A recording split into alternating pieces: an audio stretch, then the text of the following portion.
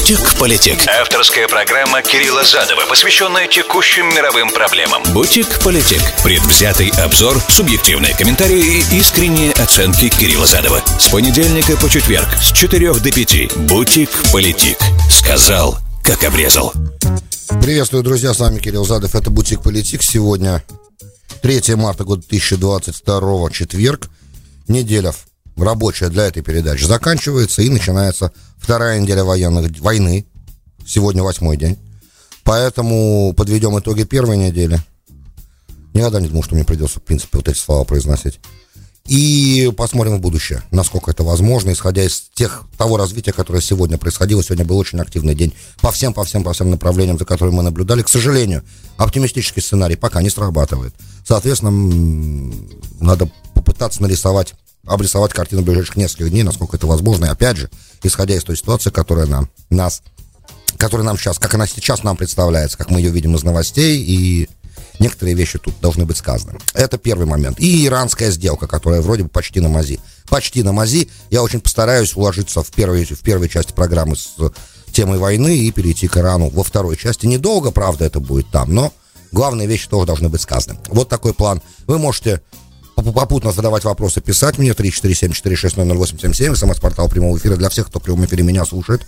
Нью-Йорк, Майами, Филадельфия, application iHeart, application Руис и радио, везде в нации. Все остальные, кто смотрит меня на YouTube в любой точке земного шара, слушает на SoundCloud, вас много сейчас стало, значительно больше, чем раньше. Продолжайте подписываться на канал, ставить лайки, конечно, или дизлайки, неважно. Главное, чтобы была реакция какая-то, потому что все это поднимает передачу, ее смотрит больше людей. Вот. Вы можете мне писать в Фейсбуке, Твиттере, задавать ваши вопросы там, потому что это запись, естественно, и я буду отвечать в следующих программах или напрямую вам в Фейсбуке, если вы пишете мне в мессенджер.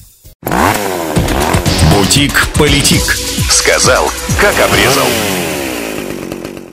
Давайте сначала немножко из того, что происходило на театре военных действий, потому что это тоже, естественно, влияет на все. И новости новостями, а я немного более сейчас развернутую информацию ознакомился. Wall Street Journal дал очень большой обзор, на самом деле, того, что происходит. Опять же, понимая, что много из той информации, большая часть той информации, которая дается с позиции, естественно, западного нарратива, мы должны понимать, что все равно это тоже является частью информационного военного потока, но в любом случае за многие годы мной не был замечен Wall Street Journal в том, что он дает заведомо фальшивую информацию или информацию, не соответствующую действительности, или участвует в пропагандистских кампаниях. Поэтому можно ссылаться, мне представляется. Значит, с точки зрения продвижения российских сил с севера, нет продвижения с севера, то есть идут обстрелы, причем обстрелы, то, что по-английски называется indiscriminate, да, то есть российские войска обстреливают жилые кварталы Харькова, жилые кварталы Чернигова. И объясняется это тем, по мнению обозревателей военных, да, что тактика блицкрига не сработала, естественно, и теперь армия пытается российская запугать мирное население. Это то, что касается первой части всего. На юге, где значительно больших успехов добились российские войска, взяв Херсон, и начато движение в сторону Запорожья, и также в самом тревожном развитии, которое есть на сегодняшний день, мне представляется наиболее тревожным, это появление русских военных кораблей недалеко от порта Одессы, они показались и ушли, но при этом в Одессе, естественно, опасаются, это совсем свежая информация, что это будет прелюдия к высадке десанта на Одесское побережье, что, как всегда, что, естественно, более активная часть военных действий. Вот. Пока Одесса этих военных действий избежала. Это то, что касается южного направления. Западные военные аналитики ожидают, что окружение Мариуполя и окружение Харькова будет, скорее всего, завершено, и дальше будет тактика осады предпринята, которая, естественно, вызовет серьезнейшие страдания мирного населения и большее количество жертв среди мирного населения. Дальше. Контрнаступление было украинской армии на севере тоже и на северо-западе. И на северо-востоке, на северо-западе, я сейчас не очень хорошо понимаю это. Но удалось украинским войскам отбить некоторые населенные пункты. Непонятно, насколько далеко продвинулись они пока. То есть у меня этой карты нет, я не могу ничего сказать. Но сам факт этого у нас сегодня и в утреннем эфире это было из Одессы подтверждено. Игорь Окс это нам сообщил. И Wall Street Journal сегодня об этом написал тоже, то есть, соответственно, источники как бы совпадают здесь, и, скорее всего, оно так на самом деле и произошло. Это из того, что происходит в театре военных действий. В политическом уже спектре много важных вещей произошло, которые дополняют всю эту картину для того, чтобы она была у нас в глазах полной. Это тоже важно знать. Значит, во-первых, прошли переговоры. Если первые переговоры, вы из новостей слышали, шли 5 часов, которые были позавчера, то есть понедельник, то вторые переговоры шли всего 2,5 часа, что, на мой взгляд, не очень хороший знак. И так оно, в принципе, и есть. Стороны, понятно, что относились друг к другу с уважением, пожали друг другу руки, и это все очень хорошие знаки такие. То есть, как бы, понятно, что стороны воспринимают друг друга правильно, что сейчас надо пытаться решать вопросы. Понятно, опять же, что те люди, которые сейчас сидят на этих переговорах, они не имеют возможности принимать финальные решения, тоже должно пониматься. Им все равно для того, чтобы принимать финальные решения, нужны консультации. Российская сторона, кстати, утверждает, что недостаточно того, что делегация украинская поедет, потом Зеленскому это сообщит, потому что Зеленский сам не принимает решения. Кстати, всю дорогу российский нарратив был, что Зеленский не самостоятельный в принятии решения относительно возможного мирного урегулирования с Россией, что для этого ему нужна еще отмашка из Вашингтона. Да, это российский официальный нарратив, я сейчас вам изложил. Теперь понятно, что Зеленский никогда это не подтвердит, и понятно, что украинский нарратив говорит, что нет, Украина самостоятельно принимает решение о том, как и что дальше делать в плане мирного урегулирования. Никто не диктует ничего здесь. Я склонен на сегодняшний день понимать, что у Зеленского сейчас такой, если даже до начала военных действий, до начала войны, это возможно было так, то сегодня от Зеленского зависит, какое решение принимать, какой компромисс принимать или не принимать. С трудом я могу себе представить, что лидер обороняющегося государства будет слушать приказы со стороны из-за океана. Это как-то не укладывается в моей голове, и я очень сомневаюсь, что это реально то, что происходит. То есть, опять же, этот нарратив, да, это часть информационной войны, поэтому давайте не будем обращать внимание на все, что исходит от сторон, как с одной стороны, так и с другой стороны. Потому как, опять же, еще раз напомню, идет война, и, соответственно, любые слова являются частью информационного военного потока. И частью официальной пропаганды той и другой стороны. Поэтому ко всему, что мы слышим, как от российской стороны, так и от украинской стороны, мы должны относиться с изрядной долей, как бы, не то что даже недоверия, но трезво оценивать, насколько это может быть правда, насколько нет. Насколько, опять же, мы можем, насколько мы подготовлены к тому, чтобы трезво такие вещи оценивать, потому что даже мне в течение нескольких лет, проходящему здесь специальную подготовку, да, и образование, с меня брали подписку о том, что я буду видеть, я не буду это разглашать, эти детали, и не буду потом судить мой университет за то, что они мне это показали. Кстати, когда у меня были этнические конфликты, предмет очень важный для моего диплома, обязательный, в этнических конфликтах нам показывали разные вещи, и касающиеся Югославии, войны югославской, и касающиеся Пол Пота и Янгстарии. Разные вещи, документальные кадры показывали такие, что, в принципе, если вы к этому не подготовлены, то это может вызвать определенный сдвиг ментальный. И мне показалось, что я как бы нормально, понятно, что ненормально это, но увидел, понял, осознал, и дальше как бы мы пошли. Дальше продолжали обучение. И для тезиса, и для диплома, для разных вещей это было очень нужно. И для курсовых, для всяких разных, потому что, нужно понимать, что такое война. И я, слава богу, ни разу в войне не участвовал. Хотя в армии служил. И все равно то, что происходит, я стараюсь сейчас не смотреть видео. Особенно сейчас же очень много ребят присылают разные всяческие видео, как будто бы сделанные, как будто бы аутентичные. Но я в любой войне так себя веду, да. Я смотрю только что-то проверенное. Но все равно мне приходится смотреть новостной поток, который есть на официальных новостных каналах международных, 24-часовых. И там, да, показывают некоторые вещи, и все равно то, что происходит, мне представляется абсолютно сюрреалистичной картиной. То есть даже понимая возможность вторжения России в Украину, о которой я говорил вам последние годы, что такая возможность существует, и вероятность есть, даже понимая это, я никак не мог себе даже представить, что до подобного, вот это я увижу своими собственными глазами. То есть одно дело понимать возможность этого, другое дело видеть это, на самом деле происходящее в реальном времени. Поэтому для меня это все равно определенный шок, с которого я до сих пор не могу выйти. Я думаю, что у многих это так. Несмотря, опять же, на то, что я понимаю, что я испытываю, какие чувства я испытываю, учитывая, что я проходил специальную подготовку, и я видел разное, то у людей, которые такой подготовки не проходили, я могу себе представить, что чувствуют они, поэтому, опять же, это важно. Старайтесь социальными сетями сейчас вообще не пользоваться, если вы можете. И старайтесь как можно меньше смотреть новостей, потому что это наносит серьезный удар вашей психике. Всю информацию о родных и близких можно узнать от них лично, слава богу, я надеюсь, что это возможно сделать, созвонившись с ними, потому что телефонная связь работает. Вот. И интернет работает, слава богу. Еще война при таком уровне развития интернета, вся эта война происходит лайв. Реально, в режиме реального времени. Итак, стороны говорили, возвращаясь к главной теме, да, стороны на этих переговорах говорили о 3 моментах, как я понимаю, о гуманитарных коридорах, о прекращении огня, и я так понимаю, что какие-то моменты о условиях вывода российских войск с территории Украины тоже должны были, по идее, обсуждаться. Детали же мы не знаем, мы же понимаем, что прессы не было, сами переговоры закрыты, и утечек вроде нет. Но по гуманитарному коридору достигнут прогресс, и вроде бы гуманитарные коридоры будут предоставлены. Я логистики пока не знаю. Я знаю, что следующие переговоры назначены на понедельник, что тоже хорошо. Опять же, пока идут переговоры, это хорошо. Как показывает практика, пока идут переговоры, остается шанс.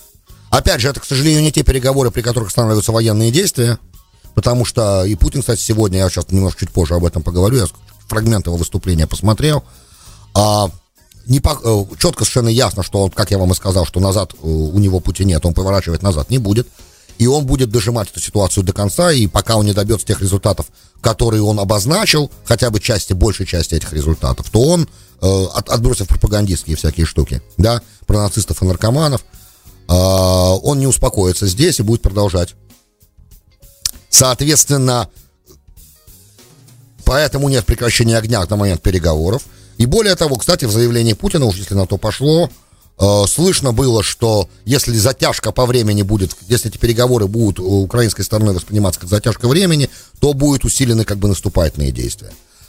Что не получится как бы использовать переговоры просто для того, чтобы затягивать время. Помимо, давайте начнем с заявления Зеленского, после этих переговоров, как я понимаю, оно прозвучало, с призывом тем украинцам, которые оказались под оккупацией сейчас, предпринимать действия по недопущению того, чтобы оккупанты чувствовали себя на этой земле спокойно, я фактически цитирую Зеленского, да, чтобы они не могли найти себе покоя. И партизанская война де-факто, да, лишить возможности получать продовольствие, получать всякие разные нормальные условия для того, чтобы не чувствовали себя российские солдаты на украинской земле нормально. Опять же, в случае ситуации войны это абсолютно закономерное действие, которое сейчас Зеленский предпринимает. И мы видели, кстати, и Wall Street Journal об этом тоже написал, что были такие протесты, по крайней мере, пока в некоторых небольших городах с флагами люди бросались, с украинскими флагами бросались на российские танки. В некоторых случаях российские вооруженные силы не стреляли в них, в некоторых, да, стреляли. Поэтому это на самом деле понятно, что это очень большая опасность есть даже для невооруженных людей пытаться каким-то образом остановить продвижение военной техники. Но, опять же, всем прекрасно понятно, что к партизанским действиям дело обязательно придет, и обязательно будут атаки людей, особенно в жилых кварталах, и даже и после того, как города какие-то будут взяты, если они будут взяты, то после этого ожидать атак гражданских, то есть партизан, да, на солдат страны захватчика, да, будет обязательно не происходить. Это понятно. Опять же, традиция, коды всякие есть, и украинская земля, к сожалению, не первый раз становится ареной битвы, да, и ареной боев, поэтому это понятно тоже. В заявлении, которое сделал Путин, кстати, да, чуть не забыл, разговор был Макрона с Путиным опять очередной, 1,5 часа он продлился. И, кстати, оценки этого разговора, естественно, официальные у России и у Парижа разные оценки. То есть Макрон там сказал в своих оценках, что такое впечатление, что Путин никоим образом не меняет своего мнения, и что он, да, идет до конца, и он продолжает разговор о том, что правительство в Киеве неадекватно, или попавшее что оно нацистское, и попало под влияние нацистов. И также оболванены, это вот официальный рассказ, то, что Путин в своем заявлении тоже сказал, он это повторил, все, что он Макрону озвучил, что те люди, которые не поддерживают российское вторжение, они оболванены бандеровской нацистской пропагандой, да, и понятно, что это тоже, то, что говорит Путин, это является частью пропагандистской российской машины для того, чтобы глубинный российский народ продолжал поддерживать то, что происходит. Опять же, озвученные цифры потерь, которые есть, 498 человек, понятно, российских солдат, понятно, что это не окончательная цифра, и понятно, что она занижена, как на любой войне это происходит. Поэтому это, правда, большая цифра. Я не помню, когда Россия последний раз, по-моему, со времен чеченской кампании, Россия не имела даже таких потерь, которые сейчас обозначены. И ясно, если они обозначили эту цифру, значит, реальная цифра намного больше. Ну, такова традиция, да. Понятно, что Министерство обороны страны, которое ведет наступательные действия, оно будет занижать цифры потерь. И эти потери, понятно, чем дольше идут военные действия, тем больше цифры этих потерь. И это все понятно, помимо всего прочего, все больше и большее давление на Кремль возлагает. И это давление будет только расти, о чем, кстати, Макрон сказал Путину, что в итоге ты пытаешься добиться тех целей, которые ты хочешь добиться, а Путин повторил эти цели: демилитаризация, нейтралитет и денацификация. Да, это все он повторил, и что пока он сказал Макрону это, что пока мы не добьемся той цели, тех целей, которые мы поставили, мы не успокоимся, и мы не прекратим, мы не повернем назад, мы решительно будем действовать. Это Макрон, я так понимаю, слышал и вступил с ним в полемику. Эта полемика нашла отражение потом в последующем заявлении Макрона о том, что представляется так, что с реальностью не совсем российское руководство сейчас готово мириться. Но, опять же, мне представляется, что больше разговоров Макрона с Путиным в ближайшее время не будет, пока не будет достигнуто какое-то продвижение на пути украино-российских переговоров вот этих о прекращении огня. Если для начала нужно прекращение огня, для того, чтобы дальнейшие дипломатические усилия начали набирать пар. Потому что сегодня от третьей стороны, независимо, США это, Великобритания ли это, Франция ли это, зависит очень много. Потому что если будет прекращение огня и прекратят обстреливать города украинские, российские войска, то тогда можно будет, сохранив лицо и не теряя, понятно, что в принципе, когда обстреливаются гражданские объекты, вообще обстреливаются города, и движение российских войск продолжается, очень сложно, допустим, американскому президенту Путину начать какой-то разговор. И, кстати, Джен Псаки сказала, что вопрос пока, и Нуланд, по-моему, Виктория сегодня давала интервью «Эхо Москвы», что пока вопрос разговора Байдена и Путина даже не рассматривается на самом высоком уровне. Но в любом случае, в случае достижения соглашения о прекращении огня, подобная вещь возможна. Теперь относительно возможности этого разговора, в принципе, и потенциального его влияния, и продолжения давления вот этого всего. То, что я сказал вчера и позавчера говорил, оно все остается в силе. Что в случае определенного момента в какой-то ситуации, если вдруг российское руководство начнет увеличение санкционного давления воспринимать как экзистенциальную угрозу, дальше все карты на стол тогда, да, что я имею в виду под картами на стол, ядерный шантаж возможен, если вы это имеете, если этот вопрос возникает у радиослушателей, да, ядерный шантаж возможен. Теперь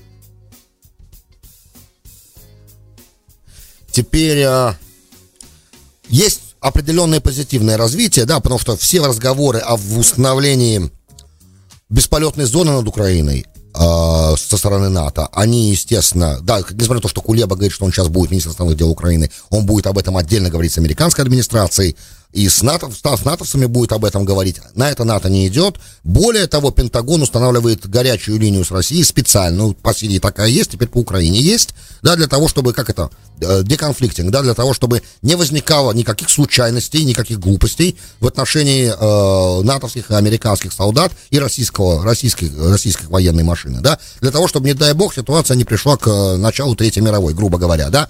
Это важный момент, это, на мой взгляд, позитивное развитие в любом случае, потому что, по крайней мере, теперь мы можем вздохнуть спокойно, мы понимаем, что в случае возникновения каких-то вопросов можно будет снять трубку, допустим, председатель комитета Марку Милли, да, и набрать, прямая линия с Герасимовым будет, грубо, да, и они смогут в какой-то момент обсудить. Это очень важно, эта ситуация успокаивает немножко, вот подобное.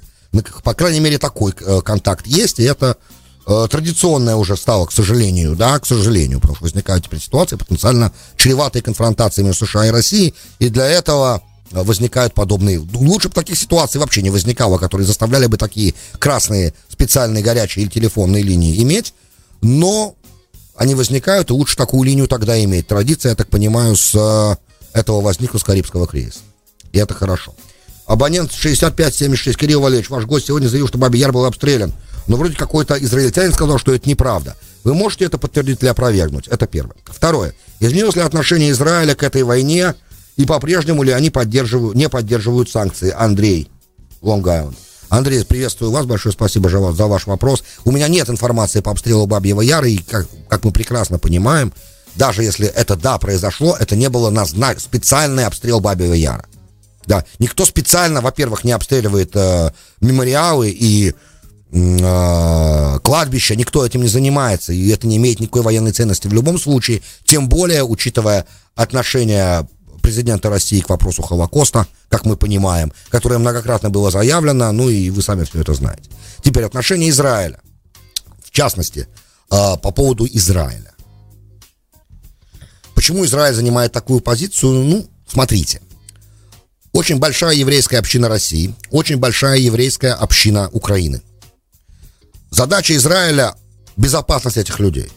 Для этого, во-первых, нужно оставлять коридор открытым. Если Израиль присоединяется к санкциям, например, то российским евреям в Израиль попадать будет очень сложно. Например.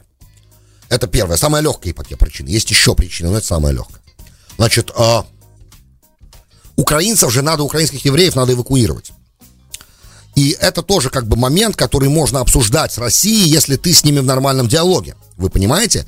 И вот обратите внимание, у Беннета, да, получается с Путиным разговаривать, и он с нему звонит, и они общаются, и он предлагает свои посреднические услуги. И очень важно сохранять уровень контактов с Путиным непосредственно, потому что все те, кто говорят, что это конец его карьеры, и это завершение всего, по моему мнению, 80%, да, занимаются, как обычно, вся оппозиция в России последние многие годы занималась, то, что по-английски называется wishful thinking, да, то есть выдавание желаемого за действительное, потому как пока никаких знаков того, что это именно так, не происходит. Нет таких знаков, да, протесты каких-то олигархов и какие-то, даже пусть массовые демонстрации в Москве и Санкт-Петербурге ничего не значат, как вы понимаете. Основная масса россиян, да, правда, поддерживает то, что происходит. Большинство, не основная масса. Извините, большинство. В соответствии с теми опросами, которые есть. И правда, эту информацию можно увидеть кое-где еще. Я просто не хочу ссылаться на эти источники, потому что они не могут считаться классическими и правильными. Теперь, относительно главной причины, почему Израиль, на мой взгляд, да, не поддерживает санкционный режим, по причине того, что реализм, как обычно, правит миром. Ребят, это еще один урок реализма.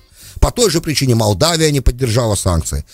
У Израиля, кроме экономических взаимоотношений, есть очень серьезный военный с Россией интерес. Российские войска стоят на израильской границе, напомню, и находятся в Сирийской Арабской Республике. И без разрешения, и без кивка со стороны Путина невозможна ни одна военная операция Израиля в сирийском небе по уничтожению целей иранских и Хизбаллы, что тоже, естественно, иранские, и решение вопроса обеспечения национальной безопасности государства Израиль. Поэтому здесь реализм. Ничего больше здесь. Никакие гуманитарные соображения не могут отменить, что у Израиля есть определенные задачи по обеспечению собственной безопасности. Напоминаю, в реализме ничего важнее национальной безопасности нет. Поэтому, извините, ребят, национальный интерес диктует вот так себя вести. И ни в коем случае никто не должен и не имеет права обвинять Беннета в том, что он сейчас не присоединяется ко всему так называемому свободному миру, да, для того, чтобы осудить акт российской агрессии, да, западным нарративом говоря. Соответственно, Израиль обязан делать то, что он делает сейчас для обеспечения своей безопасности. И такова, к сожалению, реальность. Вообще, ребята, этот год, к сожалению, стал для нас страшным уроком того, что реализм является, да, живым сегодня, основным и единственной парадигмой, которая заслуживает внимания. Все остальные, к сожалению, в такой ситуации, как сегодня мы видим, не являются руководящими. Реализм остается, да, руководящей парадигмой, и, к сожалению, это привело к тому, к чему оно привело. Бутик-политик. Сказал, как обрезал. Добро пожаловать во вторую часть Бутик-политик. С вами Кирилл Задов. Сегодня у нас 3 марта 2022. Быстро надо сориентироваться было. Четверг. Один вопрос я приму сейчас, и все. Дальше про Иран надо говорить, иначе я не успею. Ибрагим, мой любимый слушатель, 10.07. Здравствуйте, Кирилл. Бесполетной зоны не может быть и речь, потому что случайно погибнет самолет ВКС России, и это казус белли. Ну, это мы как бы сказали, да. Или натовский самолет погибнет. А вот вы так всквозь скромно выразились, мол, да, ядерный шантаж возможен. Уважаемый Кирилл, если бы вы говорили это о Северной Корее, вы бы не стеснялись, мягко говоря, плохо отзываться о Ким, что вы не один раз делали. Стоп. Никогда не делал. Никогда плохо не отзывался о Ким Чен Ыне в плане его реалистского подхода. Все программы по Северной Корее выложены, вы можете это проверить. Меня просто с кем-то перепутали, Ибрагим. Но я всегда говорил, что для людоеда Ким Чен Ын, он людоед, но он гений. Потому что он ведет себя абсолютно правильно в том плане, что он не может отказаться от тех вещей, которые у него есть. Ядерное оружие — это его единственная гарантия. И то, что он делает, это как бы обеспечение его национального интереса и выживания его правительства. Поэтому другого варианта быть не может для него. И поэтому переговоры обречены, если они не происходят в стадиях. Да, если уступки не взаимны и не идут в стадиях. Сразу все с Кимом никогда не получится. Это дословно то, что я говорю, я всегда это говорю. Поэтому вы меня ни с кем не путайте. Или постарайтесь, пожалуйста, не манипулировать моими словами. Это не совсем красиво. Так вот, не очень красиво. Вы не один раз делали о Путине. Да, что вы не один раз делали. Но о Путине спокойненько так, что возможен ядерный шантаж. Это сумасшедшим надо быть, чтобы пугать ядерным оружием в конфликте с безъядерной страной. Не Украину пугать ядерным ударом, ни в коем случае нет. Запад. Ядерный шантаж до Запада. Если Запад... Да, может возникнуть ситуация, еще раз повторю, вы меня опять... Видимо, я слишком быстро это произношу и не совсем понятно для вас. Еще раз давайте, помедленней. Значит, в случае, если... Да, чистый реализм сейчас. В случае, если в Кремле почувствуют, что государство может быть уничтожено, государство из тех санкций, которые есть, есть разные уровни санкционного давления, если начнется, грубо говоря, блокада, да, потому как опции Запада уменьшаются сейчас, и в какой-то момент идеи блокады могут возникнуть. Блокада — это больше, чем санкции, да, блокада есть акт объявления войны, и в такой момент, возможно, угроза использования ядерного оружия со стороны России по отношению к странам, которые эти санкции применяют. Я надеюсь, в данном случае сейчас я понятно изъясняюсь. Эта опция, она опция крайняя, она последняя, но она есть всегда у страны, которая является ядерной державой и помощи номер 2 в этом мире. Просто это надо понимать в увеличении давления санкционного, которым сейчас занимается Запад активно. Зная заранее, да, что санкции не сработают в плане изменения решения президента России действовать так, как он действует, и усиливать военные действия, то, что мы сейчас видим. И опять же, чем больше санкций, чем дороже каждый новый день войны для России, тем больше искушения эти военные действия активизировать, вы поймите. Тем больше, потому что все дороже и дороже. Чем дольше, тем более жесткие методы могут быть использованы. Вот что я пытаюсь все время сказать, что сейчас требуется, чтобы Америка вмешалась в том плане, что дипломатия должна начать работать, санкции пока нужно оставить в стороне и начать разговаривать, потому что санкции не помогают, а Украина страдает все больше и больше. Еще раз, это нужно понимать, к сожалению, такая вот ситуация. Дальше пошли. Спасибо. Ребят, не могу читать все. Много сообщений. Надо про Иран, потому что неделя заканчивается, а сделка может быть подписана завтра. Значит, главные вопросы, которые остаются сейчас между США и Ираном, в основном, да, Иран требует гарантий, что США больше не выйдут. И это очень сомнительно, что такие гарантии могут быть даны. Иран требует, чтобы корпус стражи был выведен с листа террористических организаций, что очень проблематично для Байдена тоже. И вызывает жуткую критику в Конгрессе, потому что, да, корпус стражи спонсирует Хизбаллу, например, которая на листе.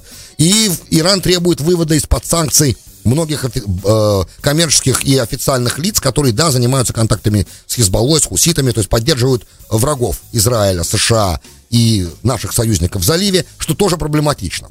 Не по всему спектру санкций, которые надо отменить, тоже есть большие вопросы пока. Хотя этот вопрос двигается вперед. И тоже есть проблема с тем, что пока МАГАТЭ не может получить доступ к иранским сайтам, и вот вроде бы сейчас глава МАГАТЭ полетел уже в Иран для того, чтобы эти проблемы разрешать. Значит, из-за того, что сейчас происходит с Украиной, между Россией и Украиной, из-за войны, и из-за того, что сейчас нужно понижать цену на нефть, администрация будет вынуждена, сдавлена тисками этими, чтобы подписать сделку. В последний момент Иран наверняка, это мой прогноз, выдвинет еще какие-то более жесткие требования, и на которые Америка, чтобы подписать эту сделку, пойдет. И мы в итоге можем получить сделку совсем катастрофичную. То есть в нашей ситуации сегодня, в принципе, правильно сказать нет ни на какое усиление и на определенные требования, которые будут вредить нам, будут вредить всему западному миру, Израилю и всем нашим союзникам, помимо Израиля, там в регионе. Но эта администрация слаба, вынудила, сама себя поставила в такую ситуацию и оказалась сегодня в такой ситуации, что у нее слишком много вызовов во внешней политике. И нужно хотя бы одну проблему, как им кажется, решить. Они ничего не решат, они отсрочат решение, которое придется принимать другим сторонам этого конфликта потенциально. То есть в итоге, как мы и говорили раньше, это это ситуация self-help. Каждый помогает себе сам. Еще один урок реализма. Ну, а иранцы, естественно, оппортунисты. Они были долго под санкциями. Если уж сейчас использовать момент, то большего подарка, да, чем эта война, Иран не мог себе даже представить. Потому что сегодня их должны слышать больше. Ждем. Теоретически возможно, что в эти дни, завтра особенно, да, завтра, послезавтра, сделка будет подписана в Вене. И если да, плохо. Эта сделка плохо. Потому что самое главное, что мы должны помнить, в результате этой сделки время, которое, ну, помимо того, что я сказал выше, время, которое нужно будет Ирану для создания ядерного заряда в случае его выхода, даже если все будет соблюдаться и полностью все будет иметь возможность подтверждаться, все его обязательства и исполнение этих обязательств, время для создания ядерного заряда Ираном после выхода из сделки, оно значительно сократится, даже меньше, чем 6 месяцев будет. Уже сейчас некоторые говорят, что оно 4-5. Да, например. Вот примерно так и будет. Так, есть еще минута. 12:51, Кирилл. Надо делать не час, а два минимум. Большие перерывы и не успеваем судить нормальные темы. Хорошо, ребята, давайте в понедельник сделаем программу, где вы будете просто задавать вопросы, я буду на них отвечать. Давайте так поступим. 2, 3, 5, 4, а ведь довели, согласны? Я не совсем понимаю. 23, 54, пожалуйста, все подписывайтесь. Мне неприятно, неудобно, неловко, точнее, неприятно, а неловко вас по номеру называть. Мы же, в конце концов, на свободе, слава богу. Вот. Но пока по номеру не очень хочется обращаться к вам. Да, 2, 3, 5, 4, я не знаю, не совсем понимаю, что вы говорите, пожалуйста, расшифруйте, кто кого довел, что вы имеете в виду, а то я скажу согласен, а на самом деле вы имели в виду не то, на что я сказал, что я согласен. Друзья, большое спасибо, что были со мной. Всем мира. Сегодня и завтра новомесячие, в принципе, хорошие дни для того, чтобы многие вопросы решились в лучшую сторону. Очень хочется надеяться, что какой-то сейчас чудесным образом, каким-то вдруг разговор Байдена и Путина состоится, и вопрос решится. Очень бы хотелось. Спасибо. Друзья, хороших выходных, насколько это возможно. До встречи в понедельник. Бутик-политик. Сказал, как обрезал.